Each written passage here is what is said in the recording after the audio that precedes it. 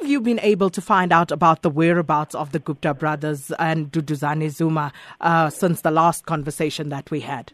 Well, look, we continue to monitor their movements.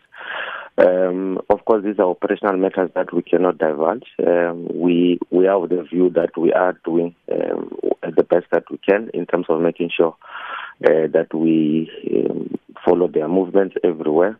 At the same time, there's a lot of behind the scenes that we had issues that we're dealing with Interpol. There are other law enforcement agencies that we are working on as well.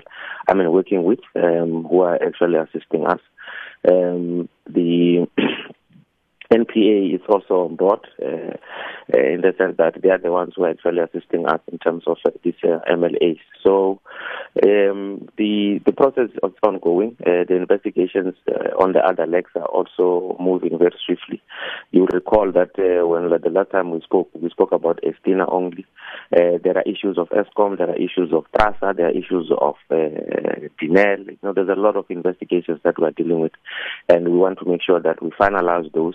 Once then, if those who are implicated, they should be taken to court as soon as possible. The Indian government essentially saying, Mr. Mulaudzi, that this is your problem. They are not our problem. They are your citizens. So what are you going to do about these new developments? Well, look, we spoke about we spoke about IJ. We have made it put on record that there is a warrant of arrest against him. That is an ongoing matter. And you would also want to put it on record as well that we were in Parliament last week where we also we had to explain to Parliament that, it's not going to be difficult for us just to bring him back for just one case. There are other legs of investigations that might implicate him as well. And he might invoke the national laws, the international laws, in terms of other cases that he should not be prosecuted for. So does this mean you know where he is? Yes, we know. Don't worry about that. That is why I'm saying we cannot, in other words, we cannot be able to talk about it over the radio.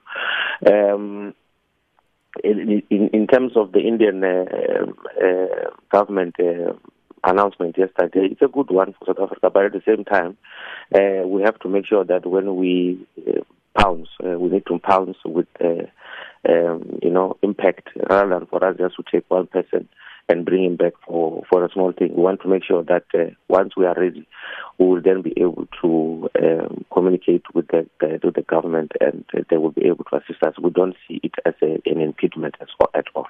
And we also understand that Home Affairs Minister Malusi Gigaba is already in the process of renouncing the Gupta citizenship. Are you aware of this?